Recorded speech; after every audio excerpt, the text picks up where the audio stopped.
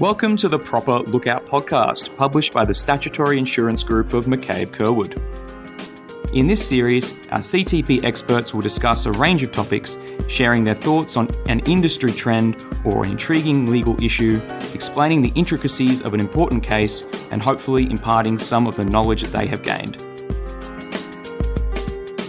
Welcome back to another episode of the Proper Lookout podcast. You're joined by Helen Huang and Hamira Haidari from the Statutory Insurance team. In today's podcast, we will be discussing the personal injury rules and in particular part 4 of the rules being documents. We'll be discussing in particular Division 4.1, 4.2 and 4.4. Now, Helen will be discussing Division 4.1. Thanks, Hamira.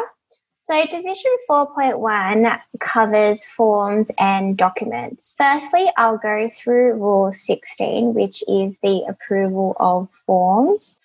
Put simply, the President may approve the forms for use in these proceedings. The approved forms may be published on the Commission website, and if there is no approved form for a document, then the document must be in the form that is drafted to the satisfaction of the President. So essentially, Rule 16 just states you must use the approved form and it should be on the Commission website. Rule 17 covers the form and content of the documents. A document lodged with or served on the Commission must have a heading that relates to what the proceedings are and the nature and the purpose of the document. It must be in the approved form and must comply with the other requirements of these rules and the other procedural directions or other directions that the President has made. It must also be clearly written, typed and reproduced. If the document is not in the approved form and content, then the President can refuse to accept that document.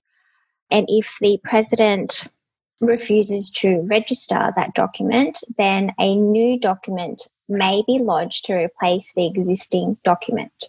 So Rule 17, simply put, is the document must have a heading, must identify the purpose, must be in the approved form, must be clearly written, typed or reproduced, which is essentially identical to, for example, MAS submissions, CAST submissions, DRS submissions, where you have the the claimant's name, the matter number and the identity of the document.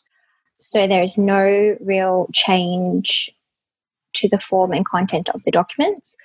Rule 18 covers the language of the documents, and what this rule relates to is if the document is not in English, as in the document that's been lodged is not in English, it must be accompanied by an English translation, and that translation needs to be accompanied by a declaration in the approved form by the translator stating that the translation is an accurate translation.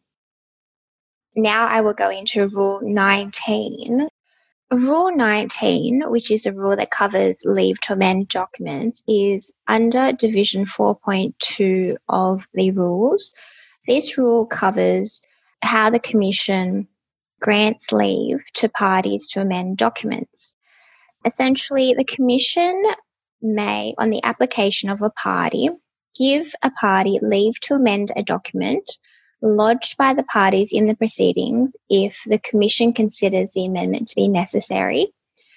However, the Commission must not give leave to amend a document if it substantially alters the parties' proceedings, and an amendment may be made during the proceedings on any terms the Commission thinks fit. So this rule is essentially identical, or not identical.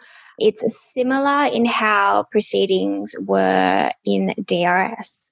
Parties obviously apply for amending a document and it needs to be approved by the respective party. Now I will pass over to Hamira, who will cover Rules 20, 21 and 22. Thanks, Helen. Rule 20 covers amendment of documents. An application by a party to applicable proceedings for leave to amend a document lodged by the party must be in writing and fully set out the grounds for the application. The party seeking the amendment must lodge and serve the application on the other party. A party who wishes to object to the amendments must, within 2 working days of being served with the application, lodge written notice of the objection with reasons and serve the notice of objection on the other party. Under Rule 20, subsection 6, an application may be determined solely on the basis of the written application and any written notice of objection, and the application can be listed for a hearing or the application can be referred to a member for determination. Rule 21 covers minor or agreed amendments of documents. This rule applies if the amendment of a document in commission proceedings for which leave is sought is of a minor nature and will not have a substantive effect on the case to be put by any party or consented to by all parties to the proceedings. If the application for leave is made before the commission is constituted to deal with the application, the President may grant leave even though the party applying has not complied with Rule 20, which I discussed earlier. If the application for leave is made after the Commission is constituted to deal with the proceedings, the Commission as constituted may grant leave even though the party applying has not complied with Rule 20. If it says to avoid a doubt, the requirements of Rule 20 continues to apply to leave granted in accordance with this rule.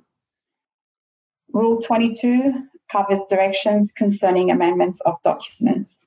If the Commission gives leave to amend a document, the Commission may give directions as to the conduct of the Commission proceedings consequent on the amendments, and a direction given must be complied with as though the direction was a provision of these rules.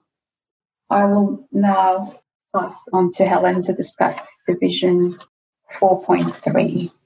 Thanks, Helen. Thanks, Hamira. I'll be discussing Division 4.3, which is the lodgement of documents. So Rule 23 covers the lodgement of documents with and issue of documents by the Commission. What this rule addresses is that all documents required or permitted to be lodged with or issued by the Commission must be lodged with and issued from the registry.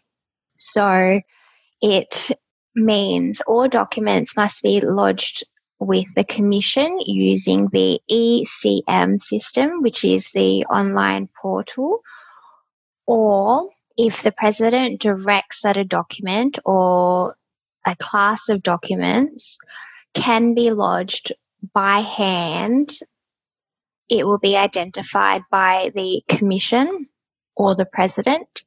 Whether they want it to be lodged by email, then it will be sent to the registry email address, or if it's to be lodged by post, then it will be sent by prepaid post to the registry postal address under Rule 11. However, the President will direct whether it's by email or whether it's by hand or whether it's by post, if it's not to be lodged by the online system. And this rule applies to the service of the documents issued by the President, which I will address a little bit later when I go through Rule 26. So Rule 24 is the lodgement of the documents by the ECM system, which is the online portal that we are all familiar with now. What this rule covers is that the documents must be lodged on behalf of a party through the ECM system by the party or the person who's authorised to sign the documents on the party's behalf, which is usually the legal representatives for the claimant or the insurer. The document lodged is required to be signed. The document needs to be lodged as soon as it is received. And I will touch upon receipt and service in Rule 26. Rule 25 goes through the lodgement of statutory declarations by the ECM system, which is the online system. So this rule covers or simply states if a statutory declaration is lodged by an Australian practitioner or an agent of the party by means of an ECM system, then the practitioner or the agent is taken to have undertaken to the Commission that the practitioner or agent, so the lawyer on behalf of the insurer or the claimant, will lodge the original statutory declaration in accordance with the direction. So I would interpret that to mean if a statutory declaration is lodged through the online portal, the Commission or the President may direct the agent or the practitioner to send a hard copy to the Commission or the President. So Rule 26, I would say, is the most important rule in Division 4.3. Rule 26 covers when documents are taken to be received or served. So as I discussed above, documents can be served via email, via post, via hand to the Commission, and also through the online portal. So there are strict timelines for whether it's the online portal or whether it's by hand or post. So if documents are lodged or served on the Commission via email or the online portal, then the Commission takes those documents to be received at the time of entering the information. And if those documents are lodged via the online portal or email after 5 p.m, then that's considered to be received on the next working day. And then for documents that are delivered by hand or via Australia Post or by courier to the Commission, it is taken to be received and delivered to the Commission on the day it is received. And if it is received after 4:30 p.m. on that working day, then those documents will be taken to have been delivered and received the next day.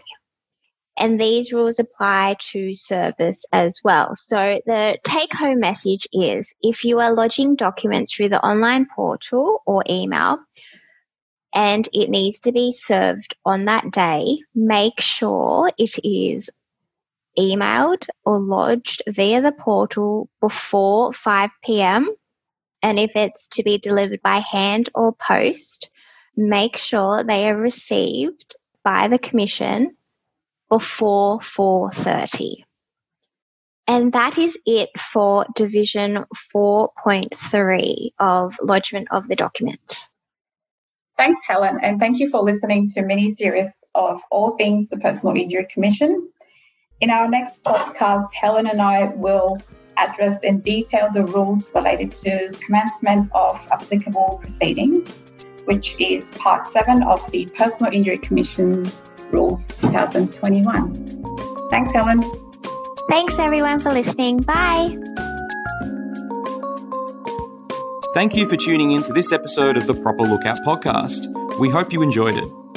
For more information on anything discussed, please contact Peter Hunt at peter.hunt@mccabe-curwood.com.au or visit our website to see McCabe Curwood's full team of specialists.